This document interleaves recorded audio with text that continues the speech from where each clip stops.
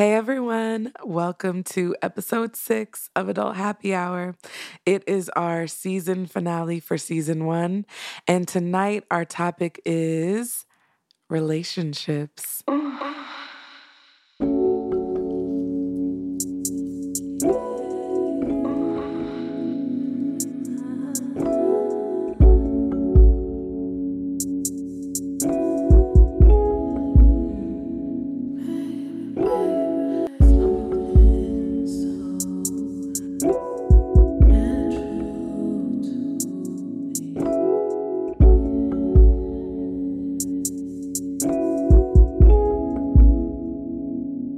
Welcome everyone. Before we jump into our episode, just want to say a quick word. I am not a sex therapist or a sex educator. I am simply someone who enjoys talking about all things sensuality, eroticism, sexual pleasure, and sexual health. These are messy conversations about sex that are necessary in order for us to ensure that we are defining what pleasure means to us. And as this is our first season, we welcome feedback, especially as it pushes us to be more inclusive. In the future, I hope to be able to provide you with a plethora of resources and to have guests on the show who are experts in these topics. We appreciate your patience with us in advance. All right, so tonight we are exploring relationships and different intimate relationship structures. So we're going to talk about the spectrum from celibacy to monogamy and polyamory. And then I'm going to share a little bit about my experiences with polyamory in particular. So I want to be clear that we're not talking about platonic connections or familial connections, but tonight we're really focusing in on our intimate relationships.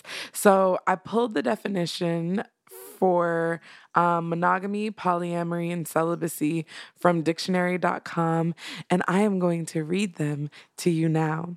So, first is monogamy. Monogamy is defined as the practice or state of having one relationship with one partner only. Polyamory is characterized by or involved in the practice of engaging in multiple romantic and typically sexual relationships with the consent of all people involved. And then celibacy, well, that there's a caveat to that, but we'll talk about that when we get deeper into it. And then celibacy is the state of abstaining from marriage and sexual relationships. And so this can also run the spectrum of being for religious reasons, or if you identify as asexual, you may actively decide not to engage in those type of relationships. So one of the reasons that I really wanted to talk about relationships as our final topic for season 1 is because I think that oftentimes we take monogamy to be the standard. Monogamy is widely practiced, especially in Western white cultures, and heavily influenced by religious values and patriarchy. And I think that before we even fully know ourselves or step into our wants and needs in relationships, we are being sent messages about monogamy by different people in our lives, whether it's our parents or whether it's the media, or social media these days, like relationship goals, all that kind of stuff.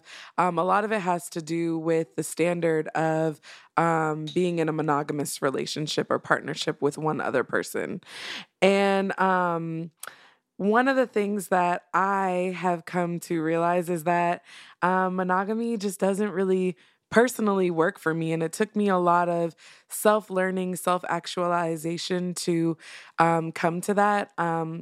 One of the things that I might talk about a little bit more later is that I've actually cheated on all of my previous partners that I had when I was a young person. And I think that I dealt with a lot of guilt around having desires and feelings for other people. And so when I found polyamory, I was like 26 years old, and had been practicing monogamy or trying to practice monogamy for most of my life, and just feeling a lot of guilt and shame around those desires. So when I finally jumped into polyamory, it wasn't in the best way, but through the practice of exploration, learning, I have been able to do a lot of healing around my own relationship trauma. And I think I've also just been able to really define what relationships should look like for me personally, which probably also led to this podcast.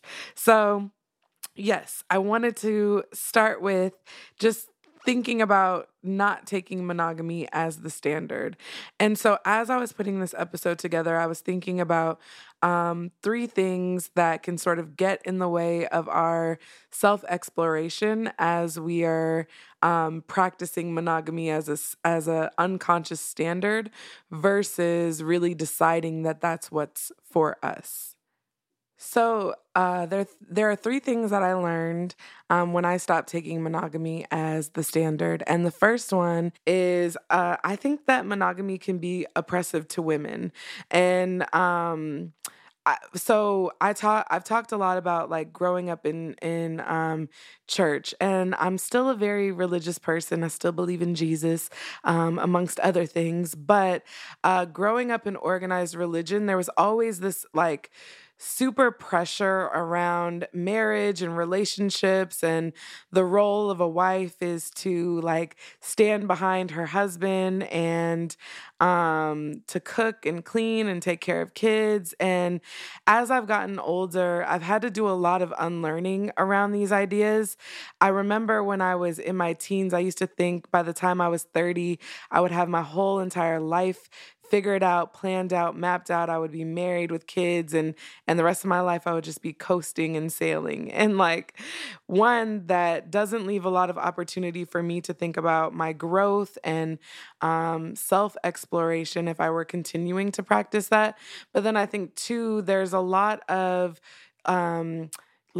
there's a lot of smog within those gender roles, and a lot of that just doesn't really resonate with me. So, for me, being on the outside of monogamy, I've been able to do a lot of work around what does a healthy relationship look like for me, in my femininity and in my womanhood and my sensuality in ways that I wasn't necessarily able to do before. The second thing that I think can get in the way is that when we practice monogamy as the standard, it condemns people who have different needs from the norm. And so I talked a little bit about like my desires and me cheating in other relationships. And I think there's like a natural curiosity that we have as human beings when it comes to connecting with other people and belonging to them. And so in preparing for this episode, I found a research study which it was published in 2015 in the Journal of Sex Research, and it found that 30 to 75% of men and 20 to 68% of women in the Western world have experienced some sort of infidelity. The reason the numbers are so broad is because people report infidelity differently. For some, it means sexual intercourse. For others, it could mean like watching porn or having a celebrity crush. But the researchers said that when they looked at the numbers of infidelities committed through standard sexual intercourse, these rates were actually much higher. And so I think desire, attraction, those are very natural human emotions that when we're practicing monogamy as the standard, we can feel a lot of guilt and shame about. And so practicing polyamory may allow us the opportunity to be really honest about those desires with our partner. And then the last thing that can get in the way is so with non-monogamy, it allows us to explore our desires in a healthy way without feeling bad. So it gets rid of that shame and that guilt. And it allows us to, again, just be really honest with people about what we are feeling, thinking and desiring in that relationship, and realizing that just because that may change, and often it changes, it doesn't mean that the relationship has to end, or maybe it does, but that there is conversation necessary and communication necessary to make sure that everyone is getting what they need. In the same vein, I want to also talk about what I have learned when I stopped taking monogamy as the standard. So, the first thing is radical honesty. If you look up the definition for radical honesty, it's going to be a little bit different. There's like a whole mindfulness school and practice to radical honesty, and I'll put a link to that in our show notes. Um, but my husband and I have come up with our own definition of radical honesty that we practice in our relationship.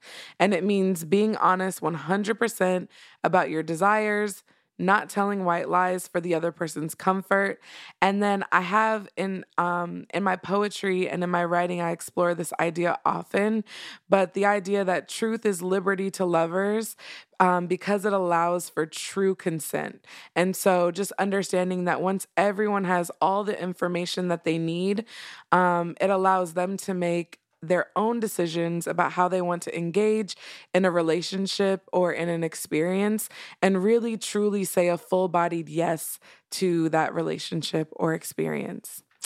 The second thing that I've learned when I stopped practicing monogamy as a standard is around jealousy. So often when I tell people that I'm poly, the very first questions I get are about jealousy. And I think that there are some misconceptions about polyamorous people, and that's that we don't experience jealousy at all, or that we shouldn't be jealous at all. I know when I started exploring polyamory, I thought that I shouldn't be jealous, or if I was, like there was a problem with me. But jealousy is also a very natural emotion, and it takes communication with your partner to be able to talk through those things.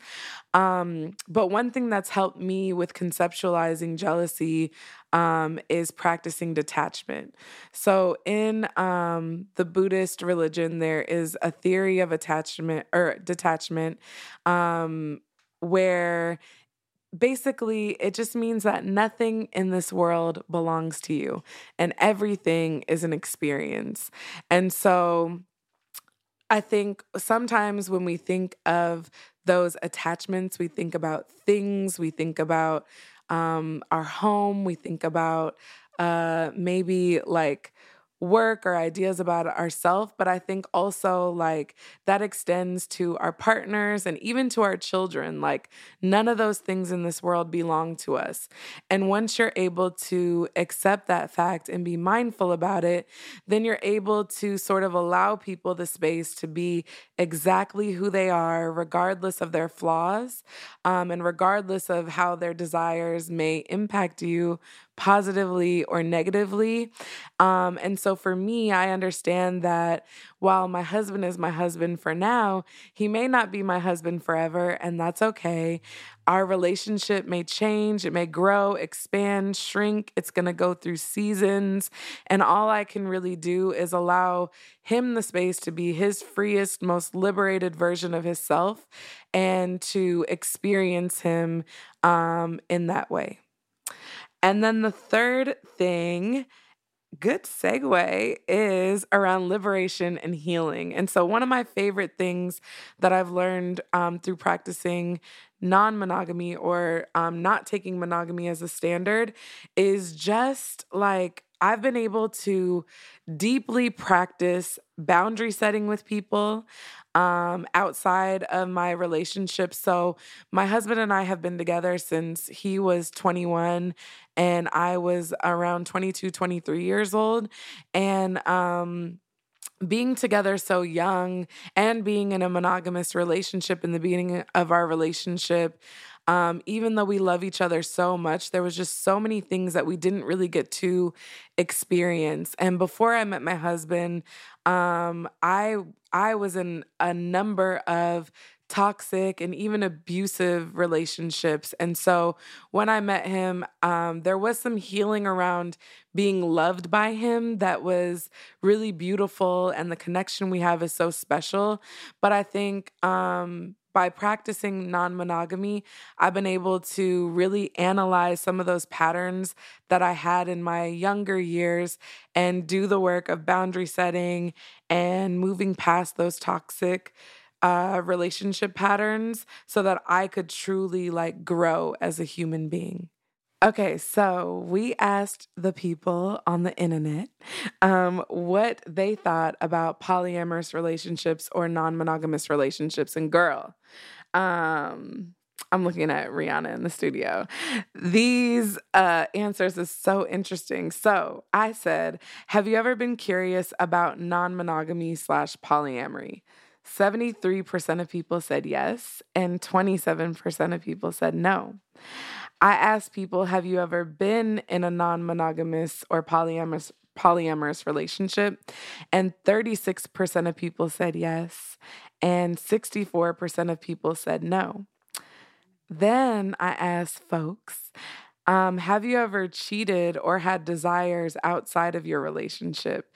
And 60% of people said yes, and 40% of people said no.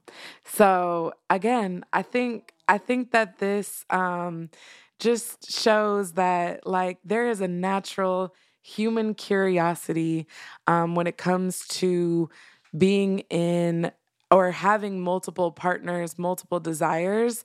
And again, monogamy is often taken as the standard in our society. And so I think the more information we have, the more pushing of our own exploration and boundaries that we can do and really settle on if it's monogamy for you, that is great. But there are so many different ways to have intimate relationships with people. And I want to get into some of those now.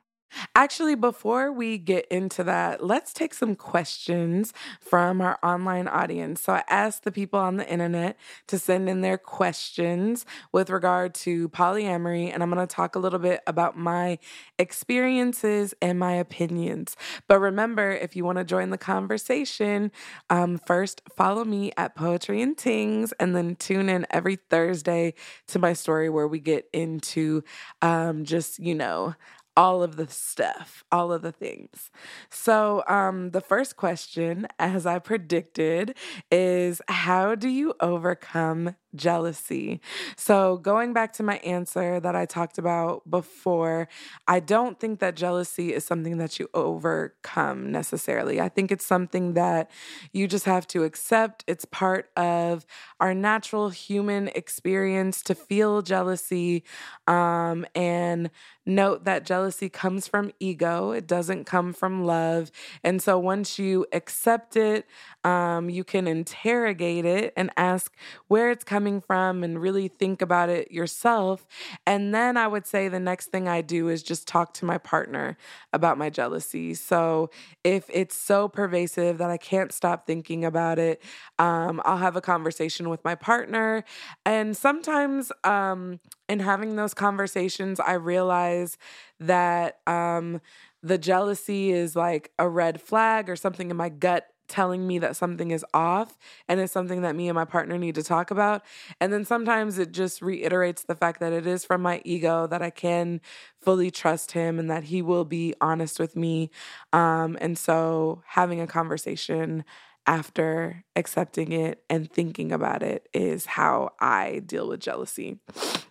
Another person asked, what are the boundaries in your relationship? And this is a great question because setting boundaries has been, oh man, one of the most like beautiful learning lessons and the most fucking awkward thing ever. So I would say that my mine and my partner's boundaries have definitely developed through the journey of trying this together. But I made a list actually. I'm just going to go to it. So one of the boundaries that he has is not doing anything in our home. So we set up our home as like a sanctuary for the two of us, and just like not having people in that space is really important to him. He also, one of his boundaries is don't do anything that you haven't done with me yet or are not willing to do with me yet.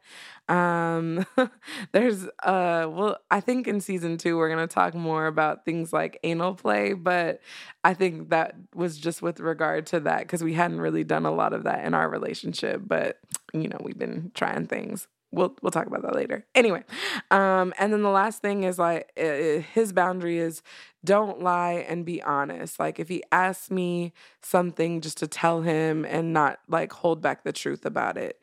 My boundaries are no exes or colleagues. He has a job where he has to like work late and be around people a lot, and it can be very intimate, very like Grey's Anatomy. He works in the hospital. And so that's one of my boundaries. And then another boundary I have is I don't need to know everything. So he wants to know everything. I don't need to know everything. I just want him to tell me if it's more than a fling. So if he's just going on dates with someone or just casually seeing them, like I just need to know that he's doing that. I don't want to know every detail of it. But if it turns into something more, I would like to know.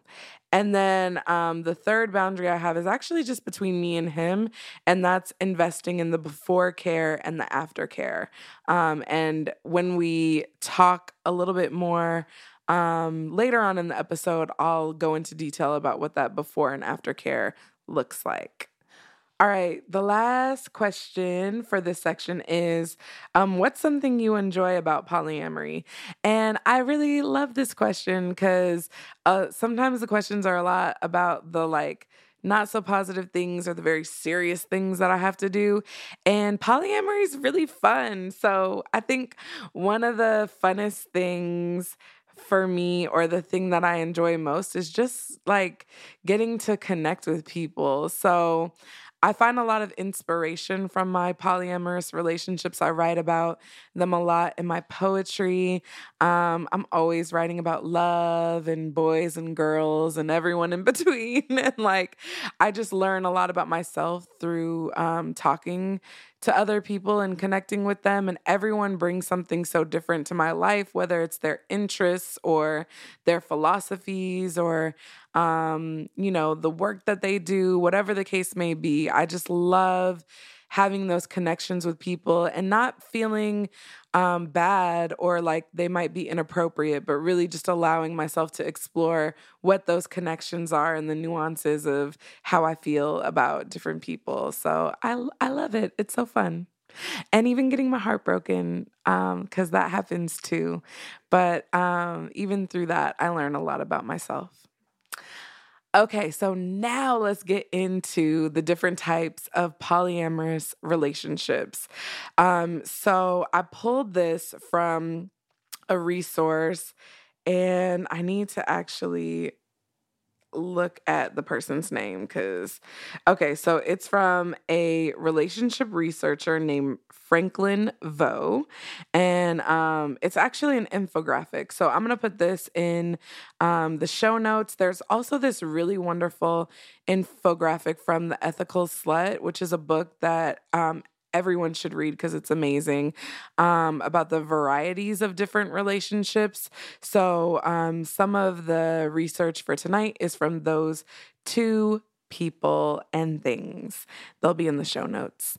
So there are so many different types of relationships, and even from monogamy and celibacy, but we're going to focus in on polyamorous relationships. So the first type of polyamorous relationship that I want to talk about is dating around. So dating around means going on dates with other people, and can be in your exclusive relationship if you and your partner have decided that you're still going to date other people, but only physically or sexually be with one another. Or it can be before you and your partner have decided to be exclusive, which is one of the more represented types of dating around. Next, I want to define ethical non-monogamy. So in ethical non-monogamy, that is a polyamorous relationship where everyone knows what is going on and is a fully consenting party in the non-monogamy. Um, On the flip side of that, there is another type of polyamorous relationship that is cheating, and this is the opposite of ethical non-monogamy.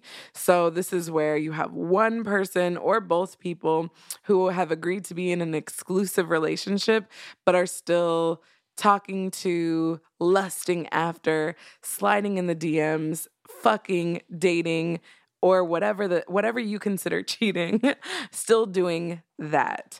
I have been cheated on. It is one of the most horrible, heartbreaking things to go through, and I did not enjoy it. I have also been the person doing the cheating, and it just made me feel really guilty and shameful. So I don't enjoy it. If you do, I don't know. I try not to judge, but yeah. Anyway, I'm just gonna leave it there. I'm gonna leave it out there. I don't condone it, but we'll leave that there. Next is open relationships. So sometimes people use polyamory and open relationships as synonymous, but I would say that polyamory is an umbrella term and open relationships is like one type of polyamory. So in an open relationship, usually this means that two people have agreed to be romantically monogamous with each other, but are open to having sexual connections with other people. With that, there is also swinging. So swinging is a form of open relationship in which the partners in a committed relationship engage in sexual activities with others at the same time. And then under that swinging, there is open swinging and closed swinging. So open swinging means that you and your partner are open for other people to join you. Closed swinging can mean two things. Either you're not open for others to join, so you may have like a designated couple that you have chosen to swing with, or a designated group of people, but those are the only people.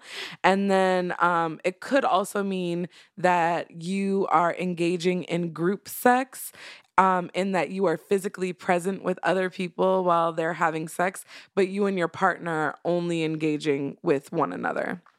Another type of polyamory is don't ask, don't tell, which is such a loaded term.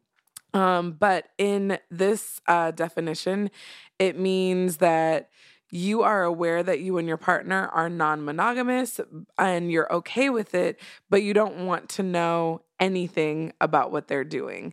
I think when I first started thinking about polyamory, that's what I thought I wanted from my husband. But after him engaging in another relationship, I realized like it's not healthy for our relationship if we're not able to practice that radical honesty.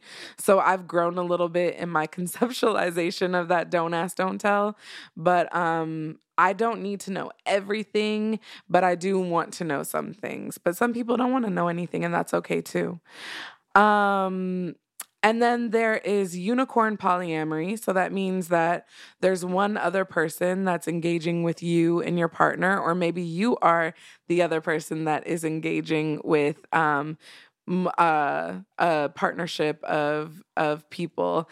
And when I first started like dating and being on the scene and being in the people call it the lifestyle, I signed up for this app called Field, and I also signed up for Tinder too.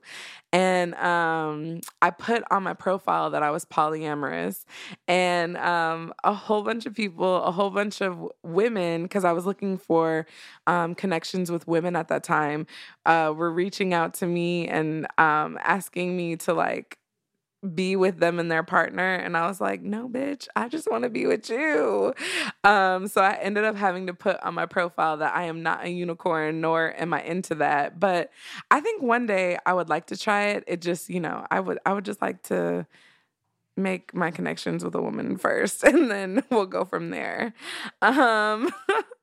Just a little bit about me. Anyway, so there's two other types. There's the 100-mile rule, which for people that means when they're traveling or away from their partner, they might engage in polyamory. And this is not like a rule for my relationship, but I do find that when I'm traveling, I do tend to like meet people and I do enjoy like maintaining those connections sometimes.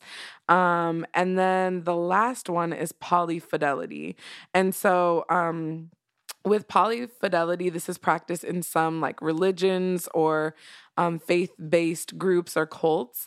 And this is where you have you have committed to a group of people, or you might have a situation like sister wives or something like that. So it's understood that you guys are all like sharing partners or a partner, but outside of that relationship would be considered like cheating.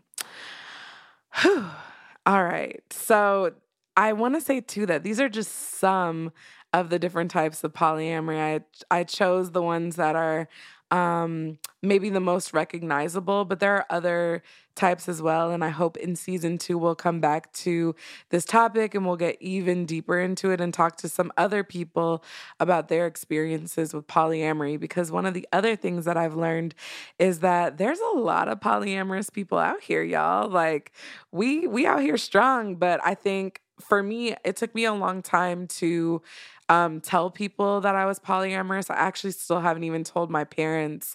My sister knows and my cousins know, but it can be a hard thing for people to grapple with and understand. And while I'm figuring out what I believe in and want from my polyamory, I don't necessarily want the opinions of other people. So I've been a little bit slower to tell people. But in my relationship structure, and I don't even know if this is a word, but me and my husband might have decided that this is what works for us. We are monogamish. So this means that there are times where we're actively dating other people, having sex with other people, having romantic or sexual desire, interest, experiences with others. And then there are other times and seasons when we're not actively dating or having sex with people. So during the summer, I would say I was definitely having a hot girl summer and was dating and seeing people and having different connections. And I went on dates with men and women, and it was really beautiful. But earlier in the winter, like in January, I took a pause from polyamory and I decided to spend a month being celibate. So my husband and I were away from each other. So I was celibate for a month and just like thinking about me and doing some self-work. And then when I came back with him, I just wanted to, just be really intentional about our bond and connection. So I wasn't polyamorous at that time and I wasn't seeing anyone either. So, in order for my husband and I to be able to define what polyamory looks like for us, it's taken a lot of individual work. And so, we had a situation last year that was really tricky for us to navigate, and we actually went to a relationship therapist. And one of the first things our relationship therapist told us is that she really didn't want to see us together because it was very clear to her very early in the conversation that we've been together for 10 years, but of that time, most of it was spent in our 20s. So my husband and I have been together before we really truly like knew ourselves and knew our own like desires and thoughts. So she suggested that instead of doing couples therapy, that we do individual therapy instead. So we've both been in individual therapy, and part of the work that we're both doing with our therapist is, I won't talk about him because he didn't consent to that. But for me, it's looking at polyamory and how to engage with it in a healthy way. And so when I first started talking to my therapist about this, one of the first things she did was ask me, like, how do relationships usually go for me? And when she said it back to me, I realized that I sort of have a framework of how I engage in intimate relationships with people. And she repeated it back as tier 1, tier 2, tier 3, tier 4. And I love that because I'm a Virgo. So, anything analytical, I'm like, yes, bitch, give it to me. Help me understand me. So in tier 1, usually it's flirting, vibing, connecting. I meet a lot of people on Instagram. Some of y'all be sliding in my DMs without my consent. And I don't love it, but there are some people that do ask for my consent, and I'm like, actually, you're cute, so I'm into it. And then I think just in being like out and about when it's not Corona times, I meet a lot of people like through my artistry, etc., that I'm interested in. And then in tier 2, it's usually establishing boundaries. So like before we move into dating, like officially going on dates is what that means for me, or officially like talking and exploring our connection. I'll usually tell people that I'm polyamorous. I'll usually tell people what my boundaries are with my husband and I. I'll ask them their thoughts about it. And usually I don't think I've ever had a situation where someone was like, I'm not into that in tier 1. In tier 1, once you get deeper into the relationship with people and they really realize what it is to be polyamorous, they might change their mind. But in tier 1, when it's all about the attraction and desire, usually I don't have an issue with that. And then in tier 3, this is where there may be some like physical intimacy or romantic intimacy. So it can take me, I know I talk a lot about sex, but it could take me a little while to warm up to people. And so usually I want to like kiss, hold hands, cuddle, just see how you feel first before I'm ready to cross that line. And also like, I need to know that you're not afraid to like share your feelings, to be really honest with me about what you're experiencing. And once all those things I know are in place and the communication is good, then I might be ready to move to tier 4, and that's full physical intimacy. So having sex with someone. And there's been very few people in my polyamorous experience that I've been ready to cross that line with. 3 people. In my time of being poly. Yeah, so it takes me a little while to get there, but once that's in place, we good. So that was helpful to hear that back from her. She also asked me what I wanted, and I was like, I guess just looking to see like where my connections lead with people.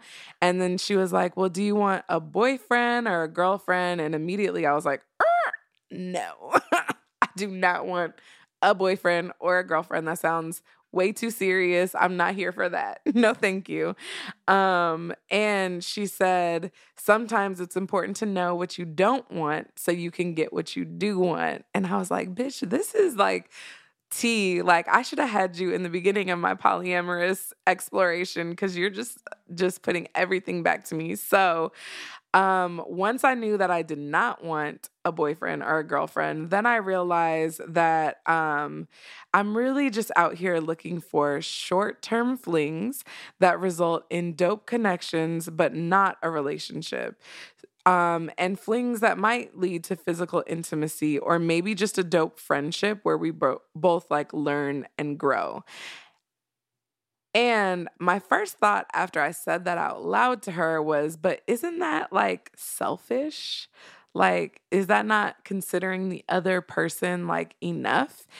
And she was basically like, girl, my therapist is Black. I love her so much. Oh my God. I swear we're best friends, but she sends me a bill every other week. So we can't be that close, but I love her to death. And she said, girl, it's only selfish if you lie to people about what you want. So it's important for you to figure out what your wants, goals, and desires are so that you can very clearly communicate those to other people. Because if you're just out here confused, if you're just out here, being willy-nilly about stuff, like that is selfish because you haven't done the self-work of figuring out how to clarify your boundaries and needs with people. And so that's going to cause confusion and heartbreak, etc.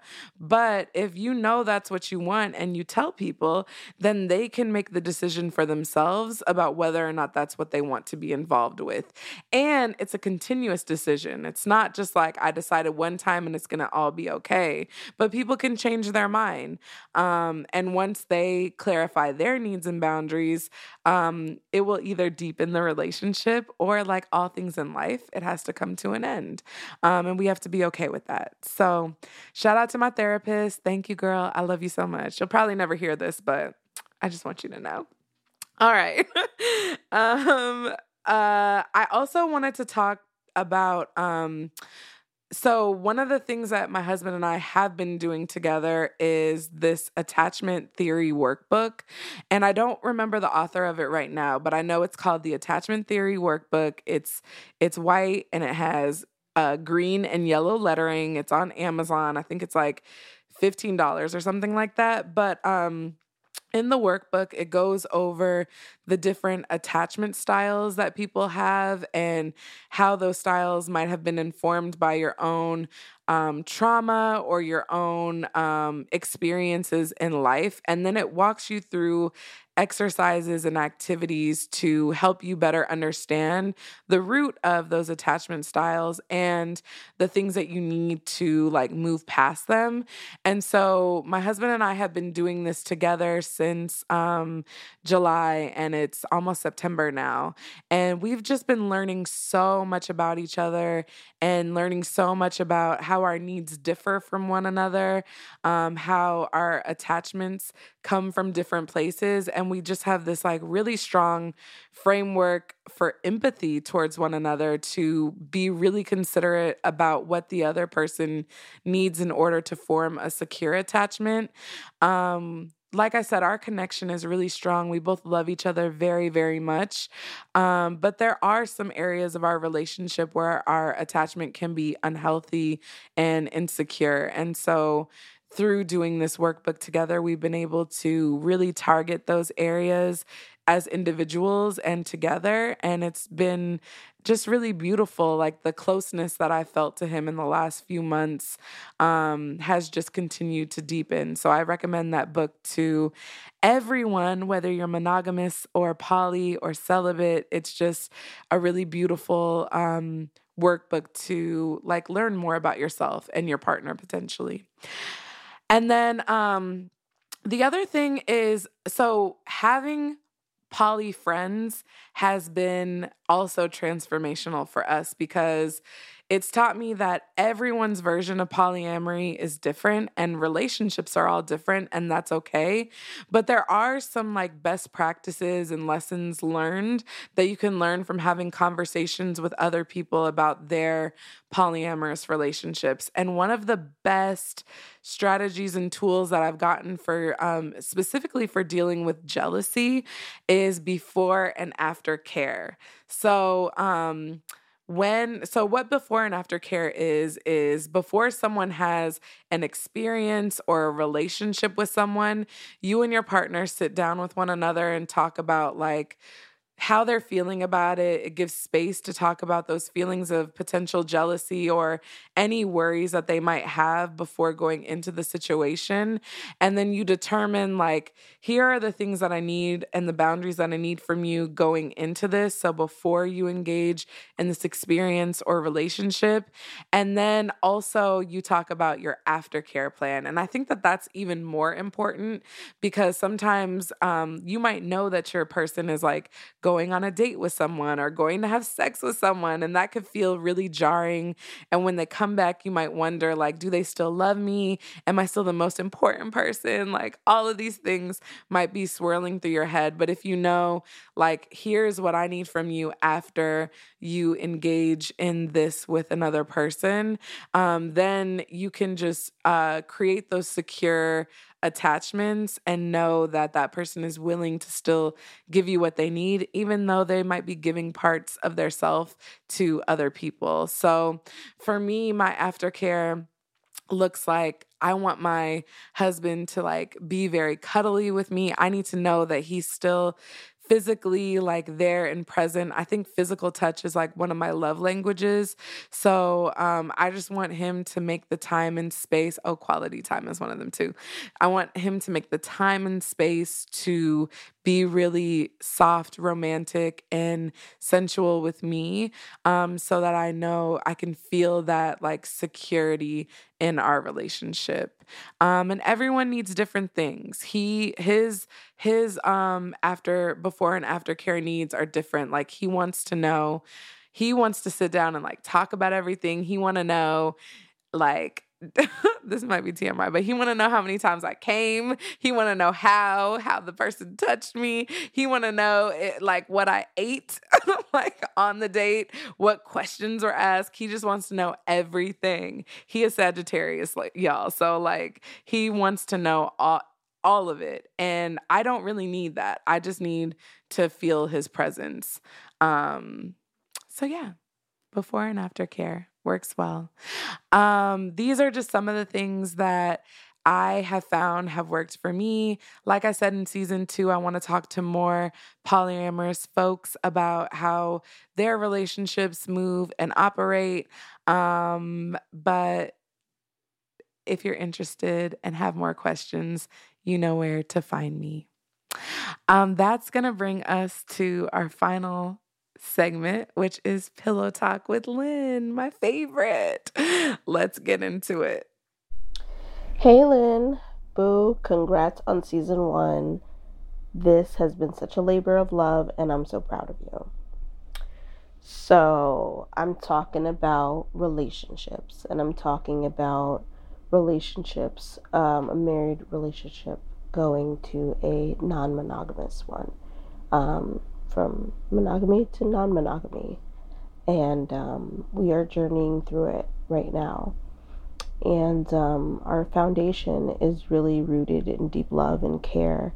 So I have had to learn how important it really is to do my own self-work and healing traumas that I may hold. Because when you're opening up your relationship, you realize that you're going to encounter, like so many feelings, and it's important to notice how they affect you and communicate that you're struggling. No matter how you may feel, because communication is key. Like, no matter how you may like judge your thoughts, or if you think that they're bad feelings, like there's no such thing as a bad feeling. You just want to feel heard and to also be soothed. Like, that's all we want, right? Like, we want to be able to come to an understanding. And so reassuring my inner child that I'm safe and that I'm loved when jealousy does come up, and anxiety for the future and how it may look, has really eased my spirit. And I just love my husband like so fucking much. And I just want to be there for him like the way that he's there for me all the time. And I want him to be able to go out and feel supported and come home and feel like so welcome with open arms. And he just does that for me effortlessly. So, cheers. Oh, I love that so much. I think that's just a really great reflection about how love is such a pure emotion that can help us overcome our jealousies to really allow people the space to be exactly who they are. And I believe firmly that jealousy is not a measure of our love, but of our ego, and that love can overcome jealousy. So thank you for sharing that reflection with us. Let's listen to the next person. So I'm definitely dating differently. And it starts with accepting people for who they are. And I think in the past, like if someone didn't communicate well, or if they only wanted to hang out, and it kind of made me feel bad about like doing stuff outside of my home before 12 a.m. Be like, okay, well, I just really want companionship, or maybe we can make this work. It could show up in this way. But now I'm like, no, like I need someone who cares about me, cares about themselves. They might not have to have a particular job for the rest of their life. They can make changes, but the quality is that they always make it work and they always find a solution for the problem.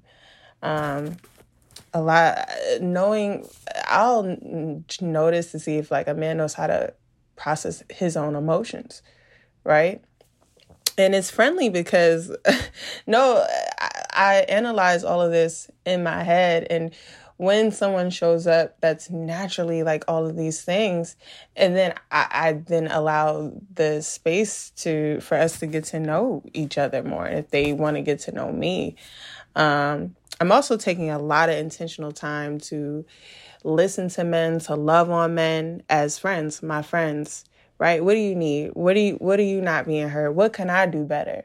Because I want men to show up better. I have to also put in that work. I'll even watch movies made by all men and just see how they show the characters, how they display women and men and things. And I'm really getting into the minds because I'm intentional about being in something that's healthy and showing up in my best self. And if not, they might not even know that I've been considering all these things, but I have no problem with just being a great friend to men who are not really ready to love or to care someone. But I don't feel pressured, or I don't feel like there's no option like for me, and I just have to take this or I have to take that, and it be something small that you end up really hating down the road. Because you ignored it for one reason or another. I desire to be loved, to be considered, to just hit me up and be like, I want to hang out with you. Let me know I really like what's on your mind. I really enjoy my time with you. Here's what I envision for myself. Here's how I like to show up as a man. Here's how I like, here's what I like from the women who I date or the women who I want to be with. Like these like real concrete things. I'm a grown ass woman, baby. I'm 30. And I'm ready for grown and sexy. Sis, I love that for you so much. And honestly, I have learned a lot from watching you shift into that mindset and shift your practice around dating. It's helped me a lot, even in my polyamorous relationships. So thank you so much for sharing that with us. I love you.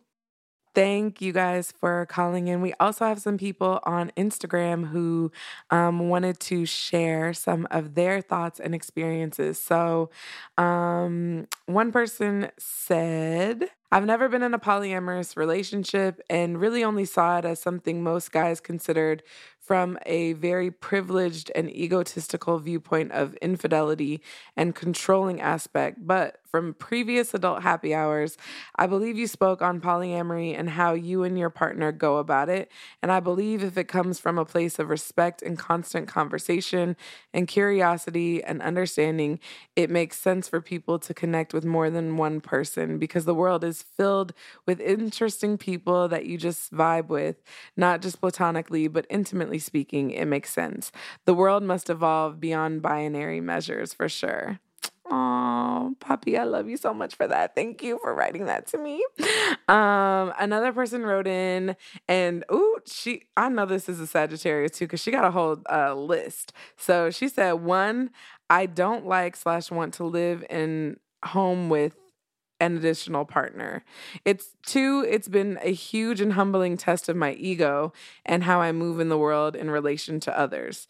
3, I've solidified the boundaries of who is allowed the privilege of my time. Yes, thank you. 4, I've learned to be more direct and less abrasive. There are more feelings to consider, multiple long-term partners, so I try to leave more space to be understanding and empathetic. Whew. To y'all who are managing those multiple long-term connections, more power to you. I cannot, but I believe in you. So another person said, this is funny. I actually met this guy on Tinder and I was so interested in him because he was also polyamorous. But he said, being poly has helped me isolate what my own issues were and what I've been socially determined to feel. For example, being poly hasn't completely gotten rid of jealousy, but I've noticed how I was taught to feel jealousy just because a woman was expressing her autonomy. I have insecurities and trauma from past relationships, but now instead of expecting my relationship status to make me feel comfortable and solve my problems, I actually talk to my partners about what I feel and why I feel it. I can figure out what conversations I need to have now that I'm not personally letting the expectations surrounding a relationship status to do the work for me. Yes. Ooh, them expectations. Them expectations. Letting go of those can be so difficult. But once you do, you just find you can really experience people in a really beautiful way and love them, not just for the ideals you have of them, but also for who they truly are, their flaws, all of that beautiful stuff that makes us who we are. And you also, when you do that, you leave more space for compassion and empathy for yourself as well. So the last person said, I think I want to go back to open/poly. I've learned so much about self-acceptance and compassion from my open relationships. Thank you for writing that in. I'm so interested to hear about your experiences once you go back to it. And I'm in a season of, I'm probably not going to be being polyamorous for the next few months of my life because there's lots of new beginnings and things happening. But in a couple months or a few years or whenever I determine that it is the best thing for me, I'm excited to see where that journey takes me, and I'll cross that bridge when I get there. But I've also learned a lot about myself and have really valued a lot of the lessons that I've learned. All right, y'all, this episode gonna be long because we got some good questions too on the internet. So I'm gonna talk through some of them. So someone asked me, what have you learned? And I want to answer this question again. I did talk a little bit about it in the beginning, but there's two things that I want to add on. So I think one of the things that I've learned about myself is that I have an enormous capacity to love people. And I used to feel really bad about this when I was practicing monogamy because, like I said, I cheated on people and I wasn't honest about my attractions, desires, or even about like inappropriate situations that I was trying to figure out. But I think through polyamory, I've realized that I just have a lot of love to give. I love connecting with people. I love belonging to people. I'm a hopeless romantic. And now that I am practicing softness with myself, I can really explore this and not feel bad about it. The second thing that I think I've learned is I used to think that polyamory was something that I was doing or trying. And now I think what I've learned about myself is that I actually am polyamorous. And so for me, it's not just about the practice. It's about the philosophy. It's about the theory. It's about the embodiment of who I am as a person. I think I will always have attractions and desires for other people. And that's something that's been hard to grapple with in my relationship with my husband in particular, because I don't know that he necessarily sees himself that way. I think it's something that he's experimenting with and trying, and like, that's okay. But I identify as polyamorous versus it just being something that I'm trying. And okay, somebody else asked me, what has been the best experience with polyamory and what's been the worst? I think the best experience has been, I had a partner not too long ago who was also experimenting with polyamory. And we just had like really dope like communication. The way that we were able to talk about feelings, to be romantic with each other, it was really, really beautiful and special. At the same time, I had a sexual attraction to him and a platonic one. I wasn't necessarily romantically interested in him. And even just being able to say that openly, like, was really, really beautiful. And I loved it. But that relationship has since ended, and it was a little sad. I would say that that's one of the worst parts is just like there can be a lot of heartbreak. And when I first started being polyamorous, I dated a lot of people who weren't poly, but who said that they wanted to try it. And I think that a lot of times people didn't really know what they were getting themselves into. Like, I'm never going to leave my husband. You can never talk shit about him. That's actually like a huge red flag for me if you start to talk badly about my husband or my other partners. So, one of the worst experiences is just navigating those relationships. And since then, I've kind of stopped dating people who are not polyamorous. And I'll date people who have either decided to be non-monogamous because maybe they're like young and they don't want to be in a relationship, or they're also poly. But I've enjoyed those connections. Another question that I got is, how do you meet other poly people? Oh, it's so hard because there's a lot of secrecy. Like, not everyone is just like out with their polyamory about that. I will say recently I went to this really cool like discussion that was around sex and dating and courting. And it was just in the kind of environment where other people could reveal that they were polyamorous, and I did too. So I met a few people there who were poly. I meet a lot of people on Instagram because I'm pretty open in my story and close friends about being poly. So it's kind of allowed other people to let me know like what their relationship preferences are. And then I have used apps like Tinder and Field. For the first time, actually last year in 2020, I was a Tinder virgin until 2020, and that was quite the experience. But I made some connections there with people that I really valued. Somebody else said, nothing to ask. I'm about that life. Thank you for letting me know. I will take that into consideration. Okay. And then, yeah, I think that's the last question. So we're going to now get into my closing thoughts.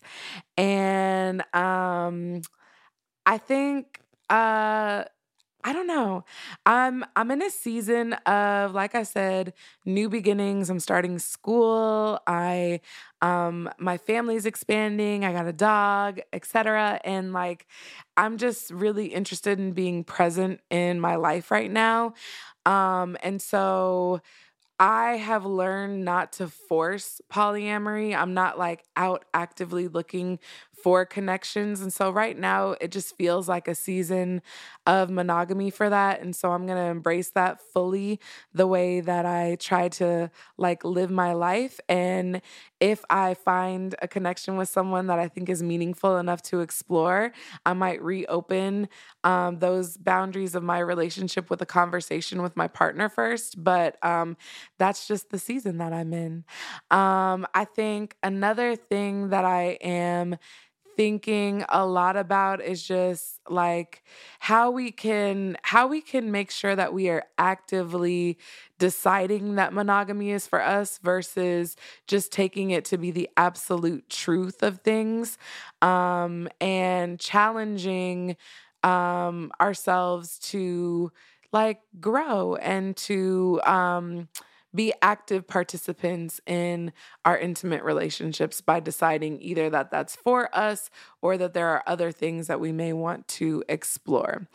I think the very last thing that I am thinking about is just how to make more space for people to ask questions and to come together as poly people, because I've listened to a lot of podcasts and done a lot of internet reading, but I would love to have a community of people where we can share practices that we're trying with our partners, things that work and don't work. And so if you're poly and you're listening, hit me up. Let's be friends. Don't be weird. But yeah, let's be friends. Let's talk more. And I'm excited to see where I continue to grow in this area of my life. Thank you all so much for listening. That is a low-key wrap on season 1 of Adult Happy Hour. Should I tell them? Or should I let it be a surprise? I'm going to tell them because I said it. Okay, so we are actually going to do one more episode. It's going to be released 2 weeks from this episode's release date in September. I opened up my story poll and y'all had a lot of questions for me about who I am, why I'm doing this. No, I'm kidding. It was mostly about just like my philosophies and preferences. So I want to honor all of those questions, and we're going to come together in 2 weeks, and I'm going to answer, I can't say all of them because we got 200 questions, but I'll try to sort through them and answer the most salacious, interesting, fun ones, and some of the ones that explore some of our maybe deeper or darker topics as well. So be on the lookout for that final episode of season 1. And thank you guys so much for your love and support. We appreciate you beyond measure. And we'll talk more about what we have planned for season 2 in 2 weeks.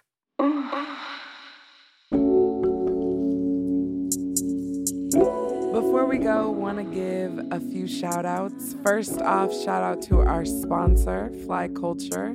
Fly Culture is a platform for creatives securing dope spaces for hard conversation and liberation.